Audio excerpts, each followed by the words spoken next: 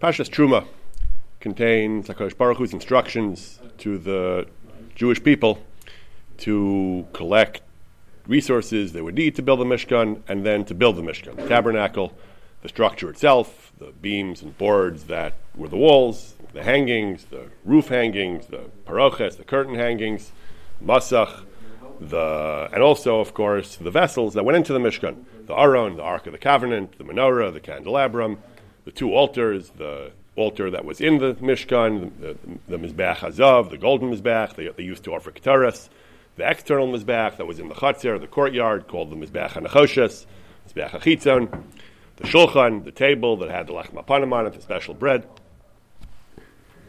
When the Torah describes the construction of these vessels, so one word appears repeatedly in the discussion, and that is vitzipisa. You shall cover it or plate it. The Aron was built with ate shitim. Vitzipisa osazav tar. It was covered with gold. Mibayis michutz titzapenu.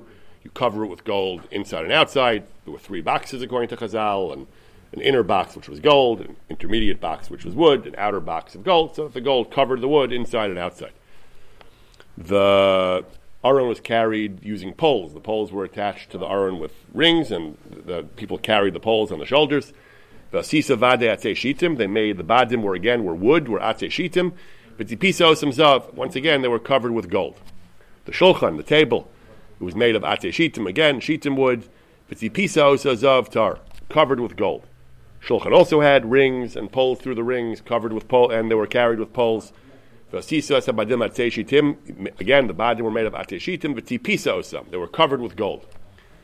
End of the parasha discusses the Mizbeach HaNechoshes, the copper Mizbeach, the external Mizbeach that was in the courtyard, the chatzir was used to offer the karbanos. Again, it was made of atze shitim. V'tzipiso so nechoshes. It was covered with copper. It also had rings and poles and poles used to carry it. The poles again were atze shitim.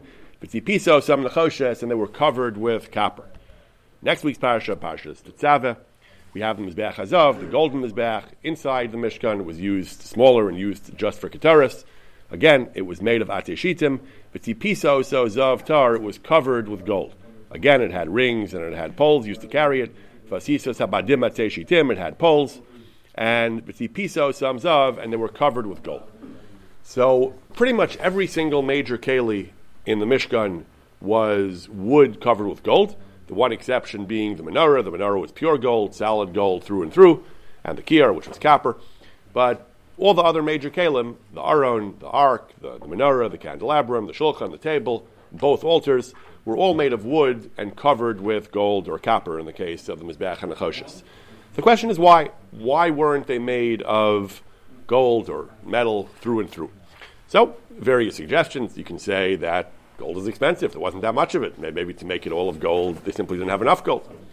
Maybe we'll discuss later a little bit about how much gold they actually had in the Mishkan.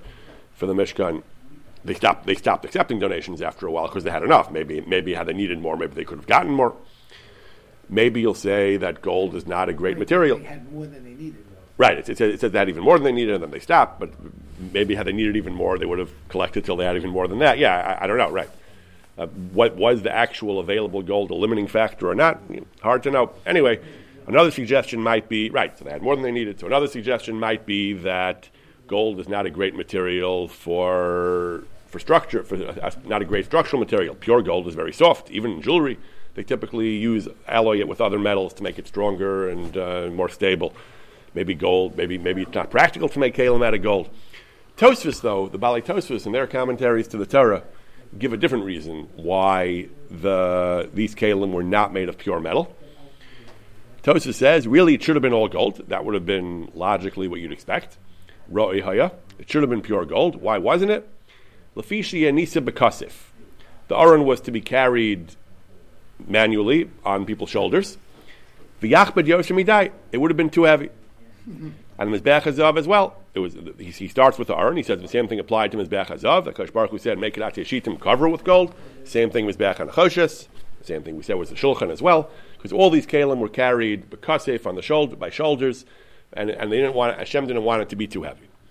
The basic idea that this is based on, of course, a pasuk in Parshas Naso, The beginning of Bamidbar describes all the families, the tribes of Israel, the 12 tribes, and the Shevet Levi, and the 3 families of Levi, Gershon, Kohath, and Merari.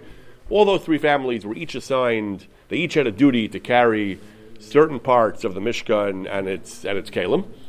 So Merari carried the really heavy stuff, the krushim, the boards, and the amudim, and Gershon carried the textiles, the ones on the roof, and the hangings of the chatzar. The chatzar was basically pillars every few amos with textiles forming a fence, and so on. And Kohath carried the kalim. Kohath carried the aron, the shulchan, the menorah, the mizbachos, and so on. And the Torah describes in Parshas Naso, so Naso, the Nesiim made donations of various things, including wagons and oxen. They made donations to be used to carry the Mishkan. So the Psukim describe how the oxen and wagons were allocated among the 3 families of Levi.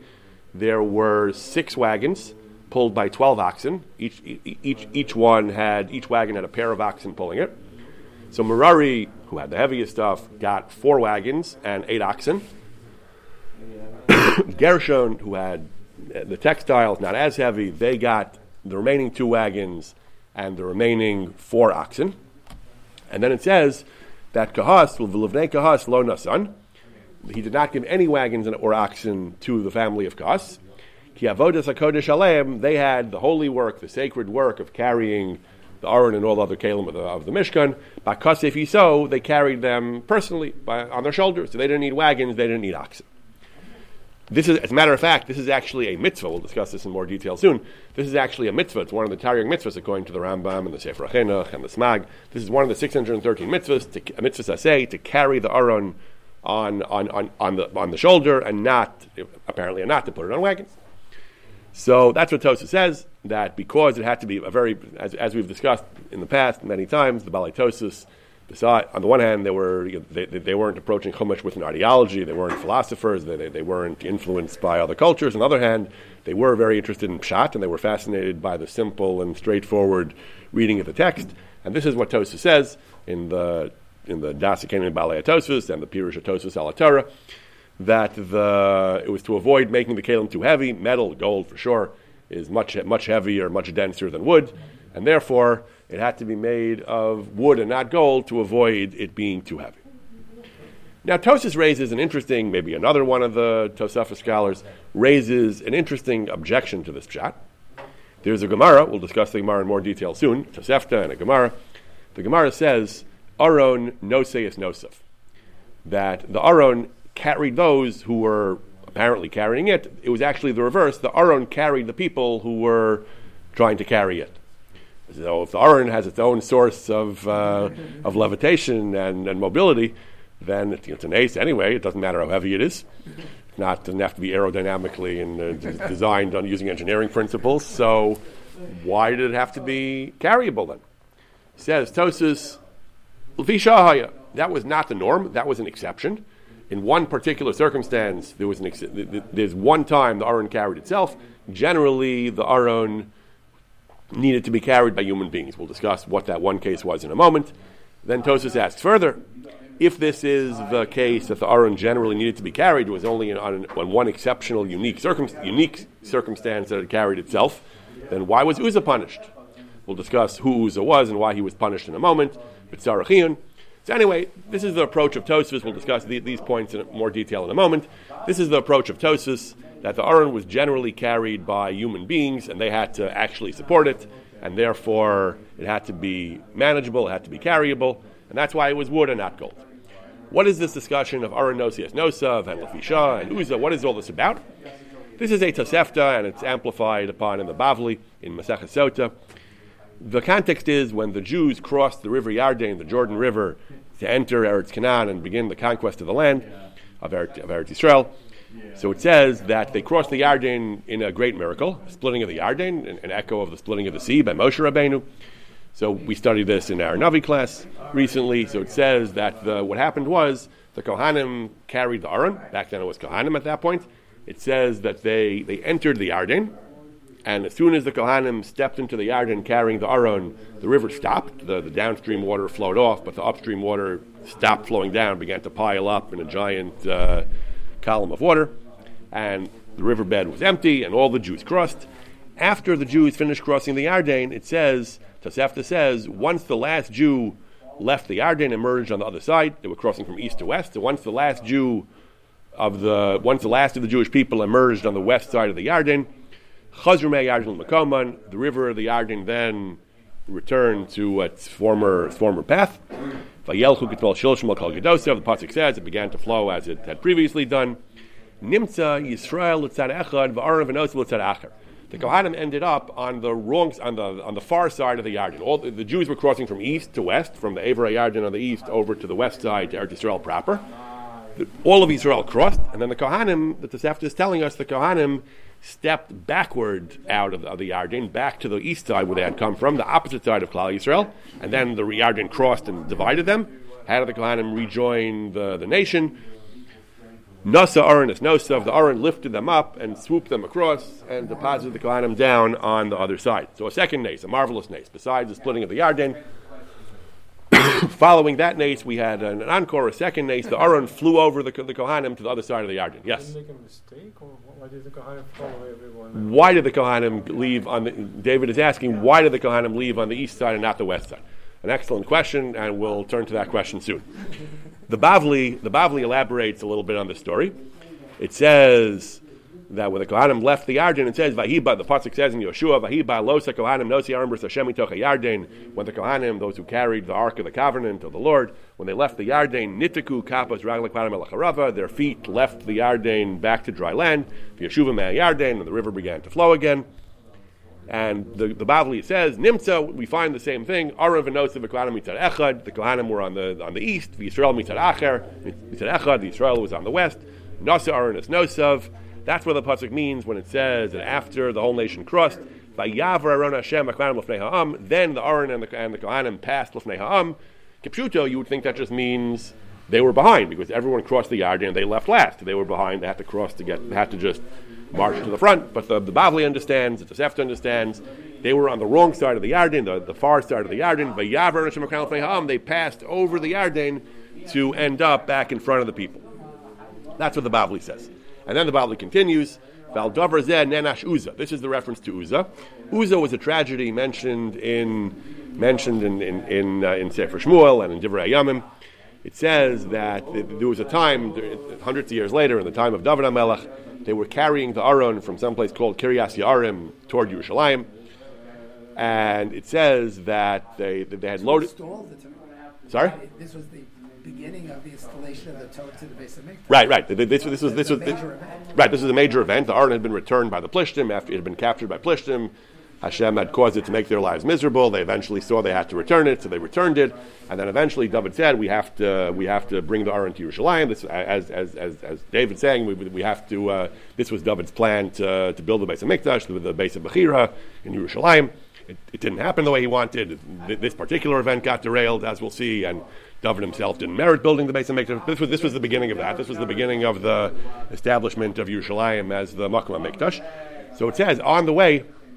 It says, while they were transporting the Aron, so the Aron they had loaded onto wagons. It says they put it on wagons, and then it says, at one point in the trip, Vayishlach Uzzah es yado. Uzzah was involved in overseeing the transportation of the Aron, along with someone else. And Uzzah, it says, he stretched out his hand, lechos es Aron, to grab the Aron, and he did that because it says, Kisham to Abakar, because the cattle, something went wrong, the cattle had slipped, it looked like it was going to fall. So Uzzah reached out his hand to steady the Aron, and Uzzah was struck dead by Hashem. Uzzah struck him down. Vayicharaf Hashem b'Uzzah. Hashem was angry at Uzzah. Vayakeu Sham al Hashal. Hashem smote him, and he died, and it was a great tragedy. David was very upset, it says. The simcha was badly marred. Why was Uzzah punished? What was Uzzah's mistake? So the Gemara says, Uzzah should have understood. Amar LaKadosh Baruch Hu Uzzah, Nosav Nasa. The Aron can carry people. It can carry the Kohanim across the Yarden. Atma lo Kolshkein. You don't have faith. You don't have respect for the Aron. That it can take care of itself. You're belittling the Aron by implying that it needs you to help it, that it can't handle itself. So Uzzah was punished for being disrespectful to the Aron because he forgot the rule that Aron noseh es nosef. So going back to the Tosfos, the one time in history where the Gemara says explicitly it was noseh es nosef is about the Yarden, when they crossed the Yarden. Tosfos is not sure whether it routinely carried as nosef or that was an exceptional, unique circumstance. Tosfos initially says, well, if that happened all the time, then again, why does it matter if the Aron was made of wood or gold? Who cares how heavy it was if it was carrying those who carried it? So Tosfos proposes that that was a one-time thing. It only happened then. It didn't happen in general like that.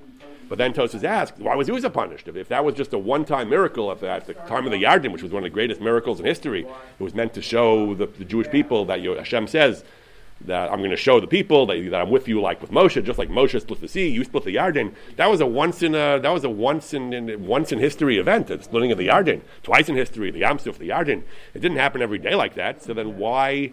That's what Tosfos is asking. So then why was Uzzah punished for not knowing Aron Nosias Nosaf? That was a one-time thing. This implies that the Aron routinely would have the power of Nosias Nosaf. If so, why did it have to be so light? So the Maral Miprag, in his Chedushei Agadas, in his commentary to the Agada, the Maral agrees in principle to Tosfos that the Aron in general was not Nosias Nosaf. The Aron in general was behaved like ordinary matter and had to be carried. He agrees to Tosfos' basic idea that this was a one-time thing. It happened in the time on special occasions. But this time of the procession of the Aron toward Yerushalayim was also a special occasion. The Maral explains, I don't fully understand it, the Maral is long, and he uses Maral concepts and terminology which I'm not really conversant in, but the Maral explains that whenever there was a special revelation of the power of the Aron, which is like a soul and a body, the animating force that whenever there was a special occasion like this, a gilui of the power of the Aron, then the Aron had this power to carry itself. So at the time of the splitting of the Yarden, the Aron had just split a river. Everyone saw the power of the Kedusha of the Aron. Then the Aron had this power to be Nosias Nosaf. Similarly, in the time of Uzzah, in the time of David HaMelech, the Aron had manifested its power in bringing calamity on the Plishtim. It forced them to come back with their tail between their legs and give the Aron back to us after they had won the war and captured it, and now they had to admit defeat, that the Aron was too powerful for them and they had to return it to the Jewish people. That also was an example where the Aron was manifesting its great power, the power of Hashem, and at those occasions the Aron could carry itself, even Nosav and certainly itself. In general, though, the Aron was inert. In general, on a day-to-day basis, the Aron was not Nosias Nosav, but on these special occasions, both the time of the Yarden and this time of the Plishtim, it had this power. So the Maral agrees in principle to Tosfos. He just says that it extended not just to the time of the Yarden, it also would have applied, had it been necessary, in this time of David HaMelech and Uzzah as well. But that's the approach of Tosfos and the Maral, that it was not generally Nosias Nosav, only on very special occasions. Now, contemporary thinkers, I'm not sure if there's really old, venerable sources for this, but traditional sources seem to take, some modern writers seem to take Chazal at face value, that the Aron was always Nosias Nosav. So they ask, then why do they need poles? Why do they have to make it light, and so on? So some of them suggest that this is a modern approach. Some of them suggest, I've seen, that a person has to make, this is I guess a Musar idea, a person has to make the initial effort. A person has to actually go through carrying the Aron. Once he does, the Aron then reciprocates and can carry you and can do things like that. But you have to start it. It doesn't come free. You have to first go through the process of carrying the Aron.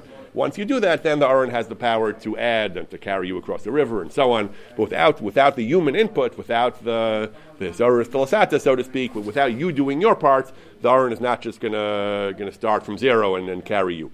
So initially, they have to be able to carry it.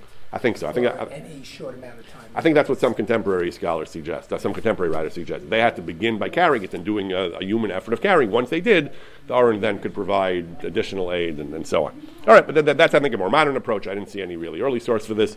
The traditional approach, as I said, the two traditional sources I've seen, Tosfos and the Maral, both say that the Aron did not generally carry itself, only on these very special occasions. Now, we should note that even though this is the pshat, this is the approach of Chazal, Rashi brings this in his Pirush to Yeshua, that the Kohanim left the Yarden on the east side and then had to be flown over by the Aron. This is not the simple reading of the Psukim. As the Maral himself notes, he says the Pashtanim, the Mefarshei Pshat, do not learn like Chazal. The Pashtanim learn the Kohanim left on the west side of the Yarden, following Klal Yisrael like everyone else did. Because, as the Radak points out at length, I'm not sure who else the Maral has in mind, but I saw the Radak. But the Radak himself, as we discussed in our Navi Shir, points out, the Radak is very, very puzzled by this Chazal. He says there is no indication in the Psukim of any sort of this idea that the Kohanim left on the east side. Where did Chazal get this from, that the Kohanim? David was asking before, why did they leave on the east side? And the Radak is asking, why do Chazal think they left on the east side? There's simply no indication of the psukim. It says they left the Yarden and then the water crashed back down. So where is there any indication that the Kohanim left on the east side, on the far side of the Yarden? Rashi reads various psukim. Rashi reads this idea into various psukim. Rashi explains the diuk is, it says Vayalu min Yarden. The Kohanim ascended from the Yarden. It doesn't say Vayavru. It doesn't say they crossed the Yarden. It says Vayalu, which Rashi says implies they left on the same side they had come. It doesn't say why they did that. Maybe that was instructions from Hashem to magnify the nace. Doesn't say, but they left on the same side without crossing the Yarden. When they originally entered the Yarden, the implication. That Rashi also points out when they originally entered the Yarden, the implication is that they didn't go very far in. It says as soon as their feet were dipped into the water, the Yarden split. The implication is, and they started right then. Apparently they stopped there and they stood there. So it says Vayamdu, and they stood on the edge of the water, and they stood right there. As soon as they entered and the water split, they stood. And then it says Vayalu, they came back out. So according to Rashi, it never says the Kohanim crossed the Yarden. So the implication is they just stepped in and stepped right back out. That's how Rashi learns, following Chazal, following this Gemara, this Tosefta. Radak is very unhappy with this, as I said. Radak brings the midrash, as he often does, and he says, "Ani tama mizeh drash." I'm baffled by this midrash. He says, "Ma tzrichem lazeh." What pushed them to say this? Not the psukim, certainly. He says the psukim are perfectly coherent, explaining kipshuto that they left on the west side, like everyone else. He says that He says even if we say that they entered the Yarden on the east side, but he says once the Jewish people left, Aaron followed them to the far side of the Yarden. Why say they left on the east side? Where did Chazal see this? That Yisrael and the Yarden and the Aaron ended up on opposite sides, and why did the Aaron have to do this? And if it wasn't Nace, wouldn't the Torah have said this? This is a fundamental point we've discussed in some of our shiurim recently. The Balei Pshat, Ibn Ezra most famously, the Balei Pshat often did not accept midrashim nisim. The Chazal states in midrashim if the nisim aren't explicitly stated in the psukim. They prefer the simple reading of the psukim as opposed to injecting nisim. For example, we mentioned Ibn Ezra's idea that 5 of the makas affected the Jews as well as the Mitzrim, including makas dam, not like the famous midrash about the Jews and the Mitzri drinking from the same cup with the straws and being blood for the Mitzri and water for the... Because the Psukim don't say that. The Psukim don't say anything about Hashem distinguishing in makas dam between Jew and Egyptian. Only 5 makas, beginning with Arov, does the 5 of them beginning with Arov, ending with makas Becharos, does the Torah say that.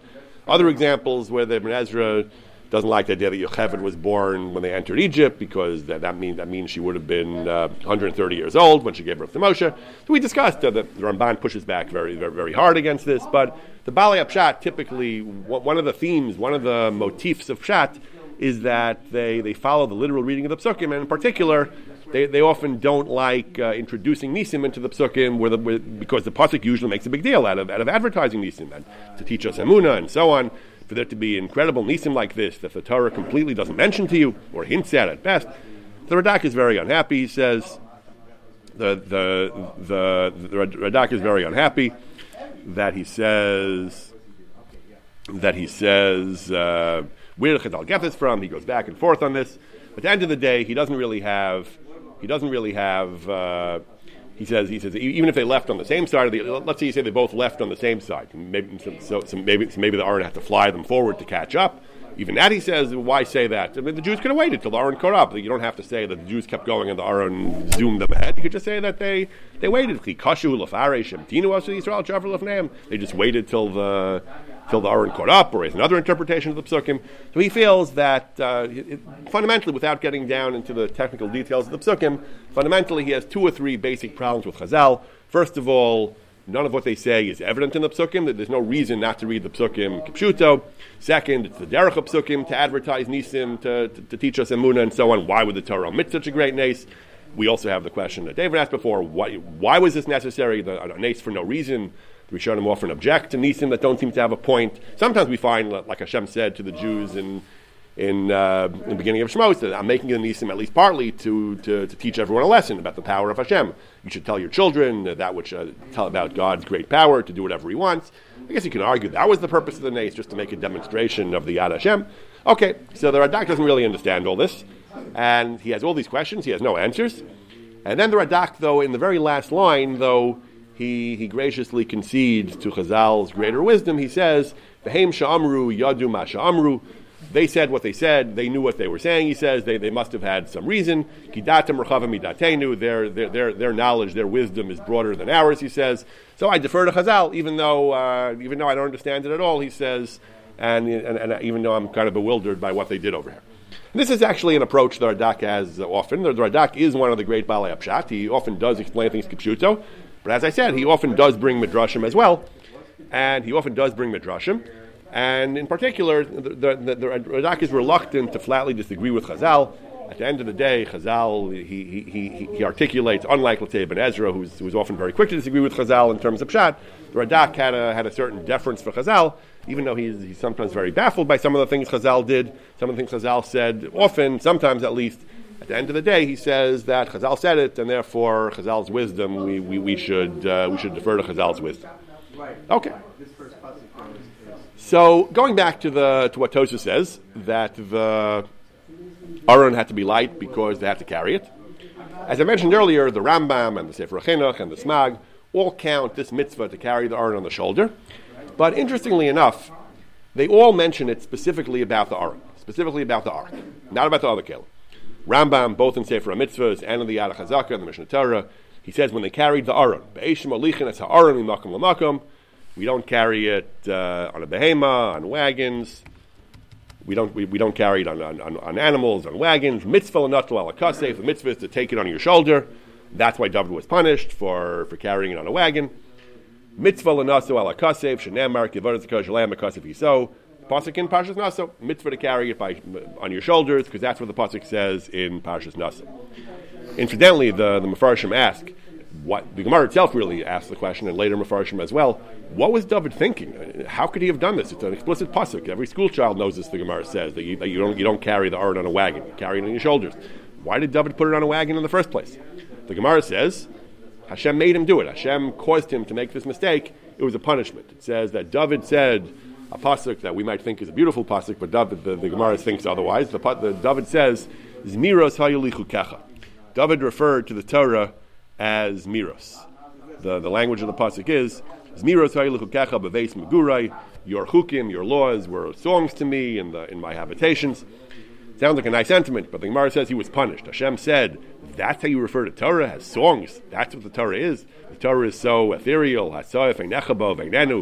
Your eyes stray from the Torah for a minute and it's gone. It's so deep. It's such a difficult and difficult thing to understand Torah, to grasp Torah. He says, you're calling them as miros. You're not respecting the Torah properly. You're not properly revering and respecting the Torah. I will cause you to stumble in something so elementary, even school children know it. Pasuk said, "V'vneikas lo nasan," no wagons because it's supposed to carry on the shoulders, and you're going to make a mistake about it. So take the Torah a little more seriously. Give it a little more respect. Okay? So the Gemara says it was a punishment to David. It was a reprimand for not taking the Torah seriously. The Radak has another pshat. The Radak says that the Radak says that it was only a commandment in the David thought it was only a commandment in the time of the Midbar, because since the whole Mishkan was carried on wagons, they wanted to distinguish and carry the Aron on shoulders to show that the Aron is greater, is on a higher level than the rest of the Mishkan. When there was no Mishkan at that time, there was no Mishkan. They thought that you can carry it on a wagon as well because we aren't making a distinction between the Mishkan and a mobile Mishkan and an Aron. So he thought it wasn't as important. But Zashaga, he was wrong. But that was at least his thought process. That was at least his thought process. But that's why at least it wasn't a totally elementary mistake. My son Simcha told me that he read in the Midrash says that they brought, I think it was the Midrash says, they brought from the Adaras Eliyahu of the Vilna Gaon. I didn't have a chance to look it up yet. The Vilna Gaon says that another explanation of what David's mistake was. He says that David thought in the time of the Mishkan, where they were on a higher madrega, before you read the Sadaros, the Leviim were great tzaddikim. They were so far superior to animals that the Aron needed to be carried by human beings and not by animals. In our time, David thought people have degenerated. You read the Sadaros, they're not so much better. Most I guess. We're not so much better. Obviously, we're better than animals, but we're still on a different level. David thought, mistake, again, it was a mistake, obviously, but David thought I think he agrees it was a mistake, but the David thought it wasn't so important in his time to have humans carry it. But be that as it may, whether it was just Hashem punishing him, whether we have these explanations for what he did, he made a mistake. He put it on wagons rather than shoulders, and he was punished.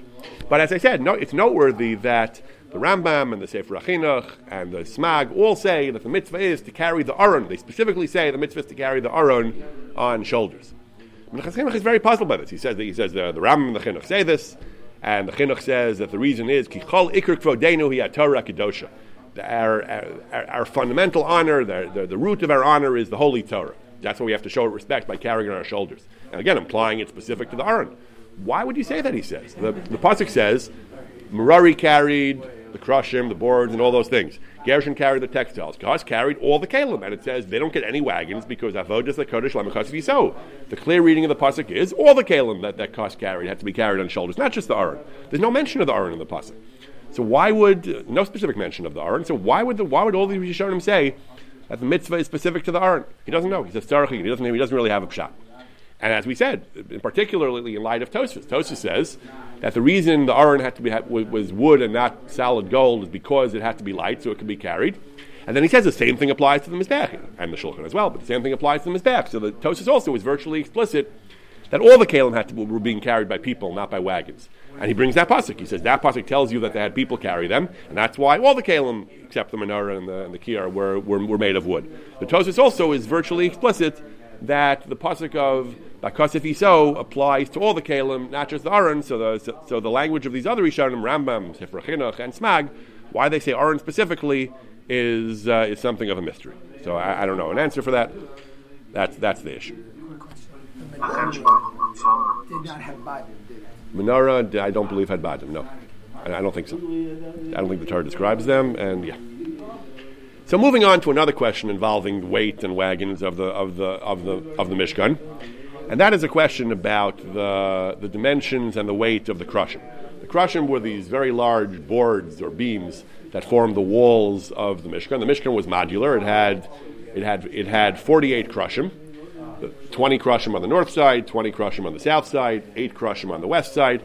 And the krushim were all fit together. They had different types of beams holding them together, and sockets, and other types of connecting devices.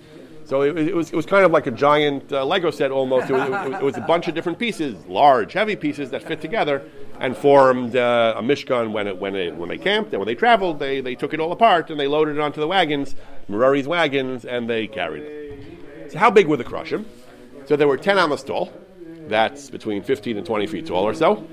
They were 1.5 amos wide. That's between about 2.25 and 3 feet wide, and they were unspecified thickness. We're not told how thick they were. The psukim at least. Psukim say 10 tall, 1.5 wide. Psukim do not say how thick they were. Chazal say, Gemara says in Shabbos, they were 1 amma thick, a full amma thick. That's between 1.5 and 2 feet thick. A very solid piece of wood. Chazal, Rashi brings this in Parshas Truma, I think. The Chazal have a very... Rashi has a calculation. Right. David's saying Rashi has an exact calculation that the krushim were 20 on each side, so that was 30, and the interior dimensions of the Mishkan were 10 amos wide, and there were 8 krushim on the west wall. The pasuk says. So if there were 8 krushim on the west wall, so 8, we know they were 1.5 wide. That's explicit.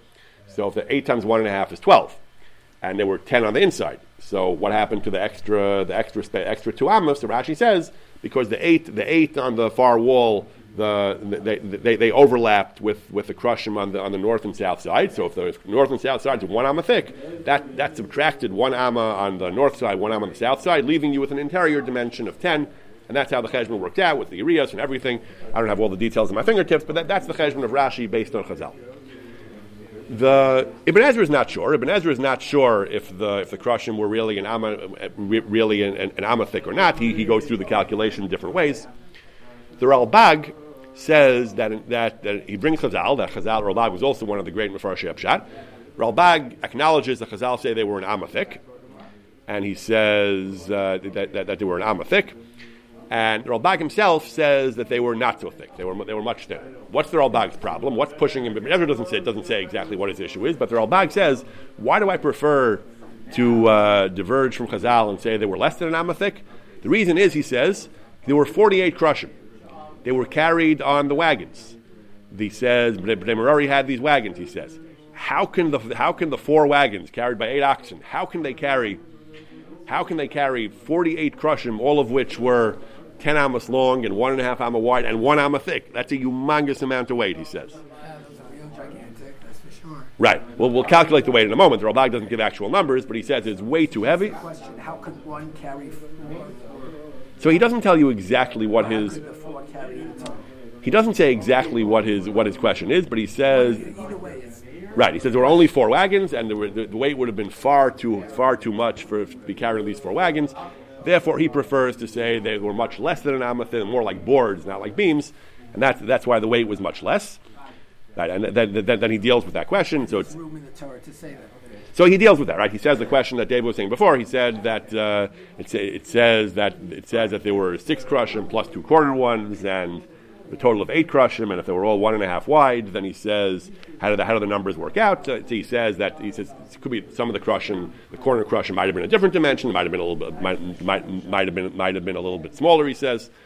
So he says that Ibn Ezra already says this, that you could say that the corner krushim were different. The regular krushim were 1.5 wide. Corner krushim were a little bit smaller. He suggests. All right.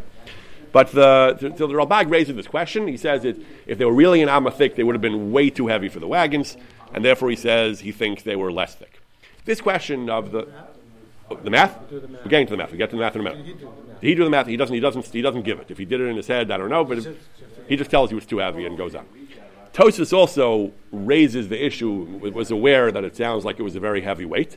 Tosfos says 48 krushim plus the adanim, the metal sockets, plus the amudim and the adnei chatzer. This wasn't all. It was also all those pillars that went all the way around the chatzer and the adanim of the chatzer. And there were 9 more amudim in the Mishkan because there were 5, I think, at the door and 4 for the parochas between the kodesh and the kosher kedushim. 9 more, and that he says, and all that was being pulled by 8 cattle that were given. Merari had 4 wagons and 8 oxen. All that, he says, was being pulled by these by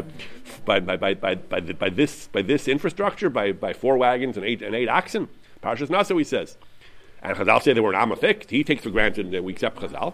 So what's the solution, he says? So the Ralbag's solution is to make the one dimension that's not specified, to make it smaller. Tosfos' solution is to say it was a very, very lightweight wood. He says you have to say it was the eitz hashita, whatever eitz hashita is. We don't know exactly what atei shitim are. We have to say that atei shitim were a very, very lightweight wood. He says kal ma'od v'chalak. He says dama la'eit shekarin madra balaz, like the eitz that we call in French. We call it madra. I tried a little bit playing with Google Translate and so on, figuring out what madra is. I don't know. When we think of light wood, we think of maybe cork or balsa wood. Balsa, I think I read, comes from Ecuador, so it's very useful for lightweight applications. It is paperlight. Paperlight, right? Model airplanes and so on. Yes, I don't know what madra is. Madra obviously refers to some kind of wood that was around in Europe. They had a French name for it, so I don't know what wood he had in mind. But that's Tosfos' solution. If you can't alter the dimensions to make them smaller, we can alter the density. We can say that they were simply a very, very lightweight wood. The Chizkuni has a third approach to this question of the weight of the krushim. The Chizkuni, again, assuming that they were, he doesn't even get into the dimensions of the krushim. He just takes for granted that this is way too heavy. He says it's perfectly obvious. Right. He says, in general, he says, putting Gershom Merari together, putting all the textiles and all the krushim and all the amudim and all the paraphernalia, the ropes and the pegs, all of the brichim, the poles, all of that, he says, 6 wagons, 12 oxen, not going to go, he says. So what's his solution? He says, he quotes a pasuk. The pasuk says about the wagons, it says, V'nosata osam el ha-leviim ishkefi avodasu. You should give them to the Leviim, each one according to his avodah, which Kipshuto just means allocate these 6 wagons and 12 oxen to the 3 families as per their needs. But the Chizkuni understands the pasuk means that we can give more. We can go beyond six wagons and 12 oxen. Im hutzrach lahosif yosifu kol hatzarach. Add more if you need more, he says, because 12 oxen is not going to be enough, he says, to carry all this stuff. So he says, so he meant this is the starting point, but give them whatever they need. So if they're going to need more, there's too much stuff here. They're going to need more, so there has to be more than just an initial delivery. Right, this was the initial delivery, the starting point, but this was the first installment, but it was instructed to give more as per the need. I found a contemporary article by a fellow named Oren Said. I don't know who this is, but he has a blog called the Torah Madda blog. He actually runs the numbers for those who are curious. He does a full scientific analysis of how much weight was involved and how much they could have pulled. He says his cheshbonos are as follows. I did not check his arithmetic or do the calculations, but he says he makes the cheshbon as follows. He says that how much did each keresh weigh? He works with Chazal, 10 amas tall, 1.5 amma wide, that's the psukim, and 1 amma thick. So he says, let's first decide how big an amma is. Let's even use the small amma. The sheet of Rav Chaim Noah, who has relatively small ammas, close to 48 centimeters, about 1.5 feet. He says, so then, according to Rashi, there were 48 krushim and 4 wagons. Rashi understands there were 12 krushim per wagon. Others say the krushim span pairs of wagons, but Rashi's cheshbon is simple, 12 krushim per wagon. So he says each keresh, he says each wagon would have had a weight of about 10 tons. He says, it depends what the weight of shita wood is. He says that there are different theories as to what exactly shita wood is. Some say that atei shitim are what we call today shita malbina, fade herbia, one kind of tree. That's what Professor Yehuda Felix, the great expert on biblical flora and fauna. He says the specific weight of the specific density of the specific weight of this wood is 0.52 centimeters cubed. He gives the figure, and he says, and that works out according to the Grach Noah's Amma to 10 tons per wagon. He says that's we'll discuss how much a shar can pull in a moment, but he says first the weight. The weight would have been 10 tons per amma. He says Tosha says it was just the Krushim. This is just the krushim, yeah. He says he brings Tosfos, who already acknowledged the question of the weight. He says it was very lightweight wood, but again we don't know what that is exactly. But if you assume it's shita malbina, he says it would have been. Fade herbia would have been 10 tons. Then he says how much can a shar pull? So he says the key question of how much weight a shar can pull. He says there are two questions. The first question is how much force can a shar muster? Can a shar bring to bear on its load? The second question is, given amount of force, how much weight can you pull on a wagon? So the second question is going to depend on the friction of the wagon wheels. He says the first question is how much, and the basic question is how much force can a shar generate? So he says in general, the rule, again, I'm trusting him for the science, I have no idea, but he says in general, a shar can pull, he has actually references to articles and books on this, I think. A person can pull a huge freight train, you just need to pull it first and then it starts going. So if the friction is low enough, you mean? Right. Or if you get it started, if you can eliminate friction, obviously, right. So the friction is the second. It depends on the friction, right? Yes, the friction is going to be his next part of the discussion. First he calculates the force that he can exert. So he says a shar. You're saying a freight train that was still, he can get it going. I mean, if you pull, if there's no friction, In an ideal case where friction is zero. Right. So really, the question is what the friction is, right? It's not about defined. It's not about. Right. No. He goes through both. First, he calculates the force that the shar can generate. Then he calculates the friction, and then he puts them together to get the answer. Right. He goes through both. The little train that could. Oh yeah, the little engine that could. Actually, pull it, right? Right. So he says, in general, a living being can, I guess, depends what size, what body plan. But he says a balchai in general can generate force equal to approximately 10% of its weight. He says a single shar can generate approximately 80 kilogram force. That's we call it pound force. We call it the weight of 80 kilograms. Well, the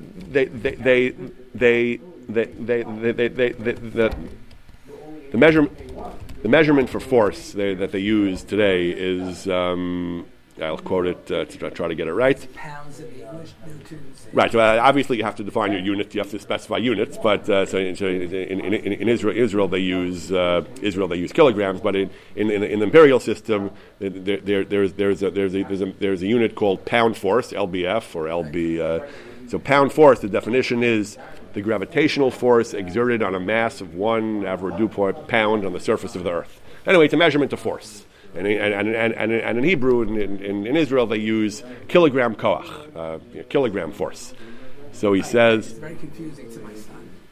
What? Trying to Kilograms and... A kilogram is mass. Right. What they mean is the weight of a mass. Of Right. A The force generated on... Force is not kilogram, force is newtons. Well, you can measure it in... Right.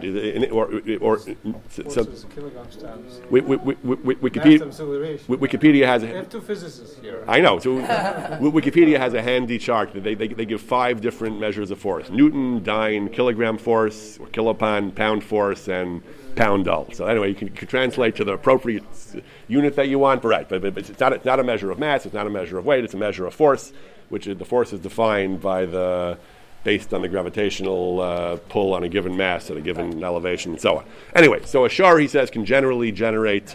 You're not sure. I see Bucker. Yeah, so it's a I don't see sure. right. So shor is a kind of bakar. I'm not sure the exact nuances of the terms. Bakar means cattle in general. Shor means an ox. I don't remember if the psukim ever used the word shor or just used the word bakar. We were discussing shura and par with Rav Ben Bowman. Uh-huh. He said basically a shura is bred and developed for strength and not meat. Ah, okay. But they're both Bucker, the same animal. Yeah. But the shura is just Yeah. So that I don't know. designated for pulling and doing work. Right. So that I don't know. He's using shar, so that his numbers will be over. But the Torah, I don't think so short. Right. So then the question will be even greater because he's using a shar. If he means dafka a shar of and even that he's going to argue doesn't have enough force, and certainly an ordinary bakar is not going to have enough force. But this is an upper limit kind of then. Okay. If he means dafka shar, he says a single shar can generate 80 kilogram force. He says, what happens when you have multiple shvarim? How does the force scale? He says it's not quite linear. You lose a little bit. He says it's a little bit less than linear. He says 2 shvarim can generate. 1 second. I'm about 80 kilograms, if I'm not mistaken. My weight. Uh-huh. Is that all the shura can do? Is equivalent to Well, again, how much weight it can pull that's back to the question of friction and speeds. The first question is how much force can it exert. We'll discuss how the force translates. I'm saying that doesn't sound like a whole lot for a gigantic, powerful shore. I mean, I can A human being myself, could do right? that much. I can pull it myself. He can do a chin up. He himself can lift himself, and he's 80 I kilograms. mean, and I'm not. It just- I mean, it I sounds- know people sounds who too are much small. stronger than me can do mini chin-ups. People who weigh, 200 pounds, 250 pounds, they can easily pull. I mean, And you but- tell me a but shore it- can only they can- deliver 80. So it 80 means they're exerting kilograms. force equal to their mass minus the arms here, which is Okay, so I'm not sure. Yes, so I don't know. That's Yeah, what he says. that's what he claims. He claims a shark can pull, can exert a lateral force of 80 kilogram force. He says 2 shvarim can generate slightly less than 2 times as much, only 1.9. He says 3. The fact is a fact. I don't know where he gets it. Again, he has citations for most of these. I didn't check them up. He says 3 can exert about 2.5, 4 about 3.1, 5 is 3.5, 6 is 3.8. He says so. You lose something apparently in trying. You don't get a perfect. Not be coordinated. Right. I guess that's why. Maybe that's why. Right. it doesn't matter. They only have 2. They only had 2, so these higher numbers are not so relevant, right? So he says 2 shvarim harnessed to a wagon can generate about 152 kilogram force. He says, and so on and so on. Now, how does that translate into pulling the wagons? He says. So here we finally get to the question of friction. He says the amount that the shar can pull depends on the friction. He says the friction depends on the material, the wheels and material used on the surface. He says What's his word for friction? his word for friction is koach hachichuch. Rachichuch is rubbing or resistance, rubbing, right? So he says it depends on the material of the wagon wheels and the material of the surface it's traveling on and the size of the wagon wheels. He says to the extent that the friction is greater, you need more force to pull an equivalent load. He says, for example, if you're pulling on grass, 1 shar can pull a wagon with a weight of up to about a ton. With a force of 74 kilogram force, he says it can pull a wagon at a speed. It depends how fast you want to go. If you're willing to go slower, you need less force, I guess, to go slower, depending on at a given friction. At 2 or 3 kilogram per hour, he says a shar exerting 74 kilogram force can pull the wagon of 1 ton. That's on grass. He says if you're trying to do the same thing on loose sand, he says you need 6 times as much force to do the same thing because of the greater friction.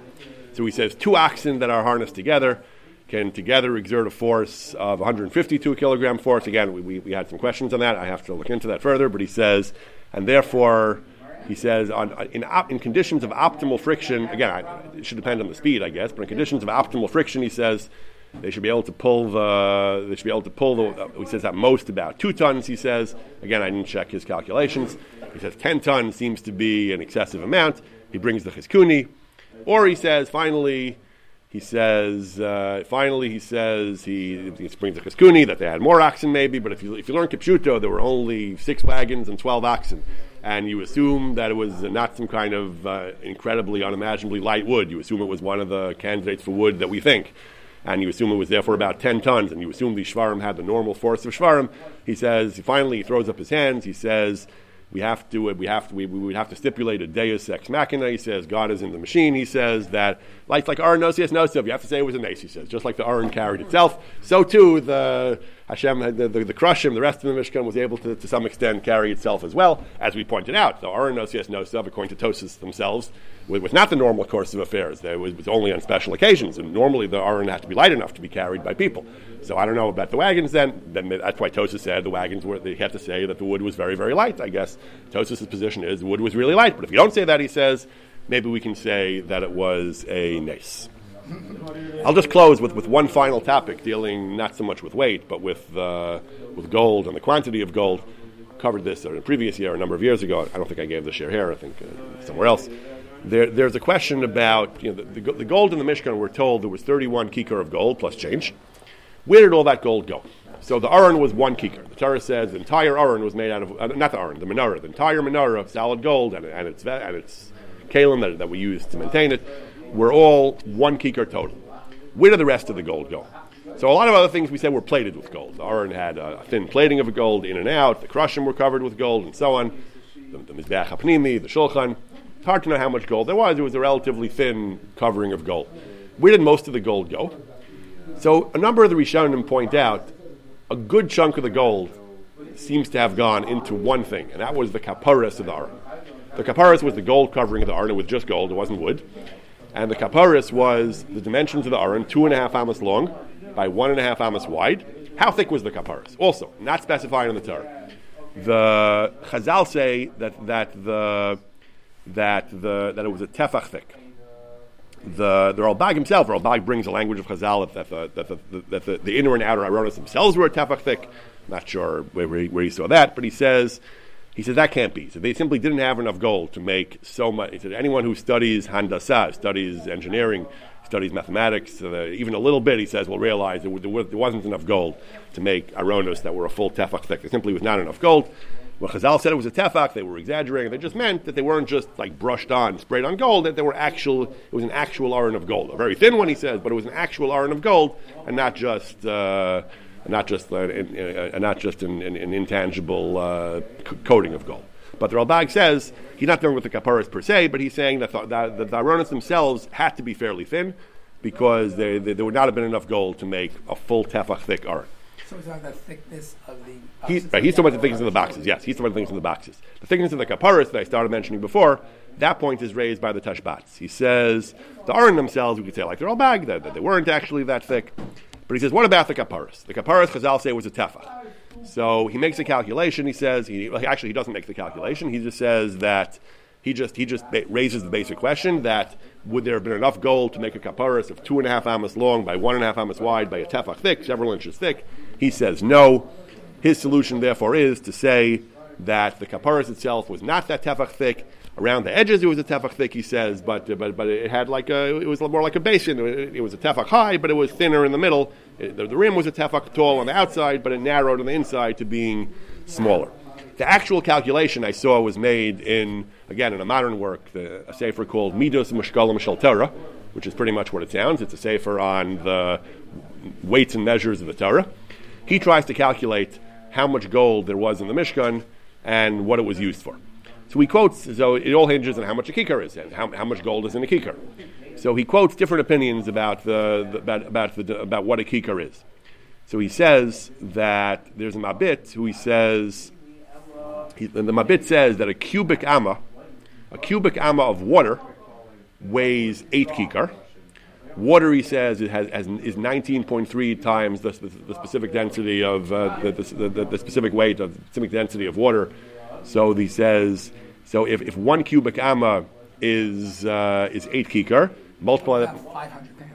Multiply that by 19.3, and you get that a cubic amma of gold, he says, would be 154.4 kikar of gold. A cubic amma of gold. Again, assuming depends what kind of amma you're talking about. But again, according to the Mabitz amma and the Mabitz kikar, a cubic amma of gold would have been 154 plus change kikar.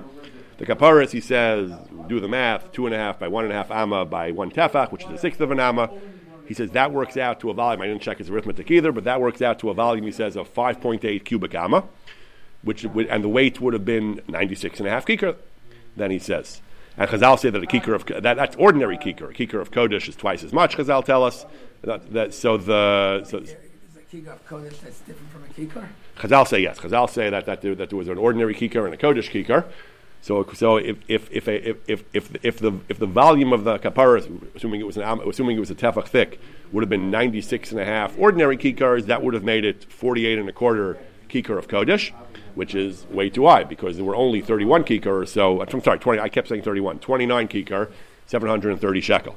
So there was all the gold in the whole Mishkan was only based on the accounting of the Torah. Based on Parshas Pekudah, yeah, but it tells you how much it tells you how much gold there was. There's only 29 kikar and 730 shekel, and one of those was used for the menorah, and some of that was used for everything else. And you still need 48.25 to fill the volume of 2.5, according to the Mabitz calculations, of 2.5 by 1.5 by 1/6. So it literally does not add up. He says even if we adopt, he says even if we adopt a somewhat smaller share, we say he makes another calculation. Again, it's based on his different sources he has. Even if we adopt a somewhat smaller calculation, he says it would follow according to which he says that a cubic amma of water is only 2.4 kikar, which is basically a quarter of the size of the Mabit. According to the Mabit, it was a cubic amma of water was 8 kikar. According to this calculation, it's a little bit more than a quarter of that size, 2.5 kikar. Still, the gold is much heavier. The kaparis would have been, according to this calculation, 28.95 kikar of kodesh. Again, it doesn't add up because there were only 29 kikar and 730 shekel. At least one of them was for the menorah. A whole one was. You're already down to, and you're already down to 27.95. And again, it's the amount you need for it's not going to add up. So he brings from some svarim from the Ma'am and from somebody else who say that it was a nace. Again, just like that previous fellow said that the wagons carrying the wood was a nace. It was a nace. Hashem, even though it says they had more than enough gold, like you pointed out before, but apparently you still needed a nace. These svarim just again Deus ex machina, they throw up their hands and they say they're simply. I don't know what their calculations were based on, but they also recognize somehow that the amount of gold doesn't seem to have been enough for what the Torah describes it being used for. So they say it was derech nace. Oh, and then they ask you a question. He says, tzarech iyun, because the pasuk says hamlacha yisadayim. So he says that there is an opinion of Tosfos. He says in Bechara, Tosfos says that the shekel of zav was actually much more than the shekel of, it weighed more than the shekel of kesef. So that gives us a factor of 2, that allows us to double the kikar that we've been using from 29, 730 to 58, 1460, which gives us some more headroom to work with to say there were 58 kikar, so that was we can fiddle a little bit, he says. Or he says, other pshat, he's mechavein to the tashbats. He apparently didn't see it looks like, but he's mechavein to the tashbats. The kaparas, even though Chazal say it was a tefach thick, it wasn't a uniform tefach. At its thickest point, it was a tefach. But he says that it tapered, or it was an uneven thickness, he says, which is what the Tashbat said. Or similarly, he says maybe it was a thin layer of gold, a thin sheet of gold, which was folded up into the shape of a box. So it was folded into. It was like a hollow. Basically, he says it was a tefach total, but it wasn't a solid tefach. So either way, these are your options. Either you can somehow fiddle with the numbers and by defining the definitions of the units of kikar and shekel and amma differently to say there was actually enough gold for the kaparis, or you can say You can simply reject Chazal that it was a kikar. I don't know if anyone wants to do that here, or you can say that it was a tefach of it was not an even tefach. It was either a hollow box or it was a tefach at some point, not at others. Or you can say again that it was a nace, and as we've seen, some say that the aron carried itself as a nace. Chazal say some suggest that the wagons may have. One contemporary author says that the wagons may have been necessary to function al pi nace, and some achronim say that the amount of gold that fit in, that the amount of gold that was able to supply everything they needed also involved in nace.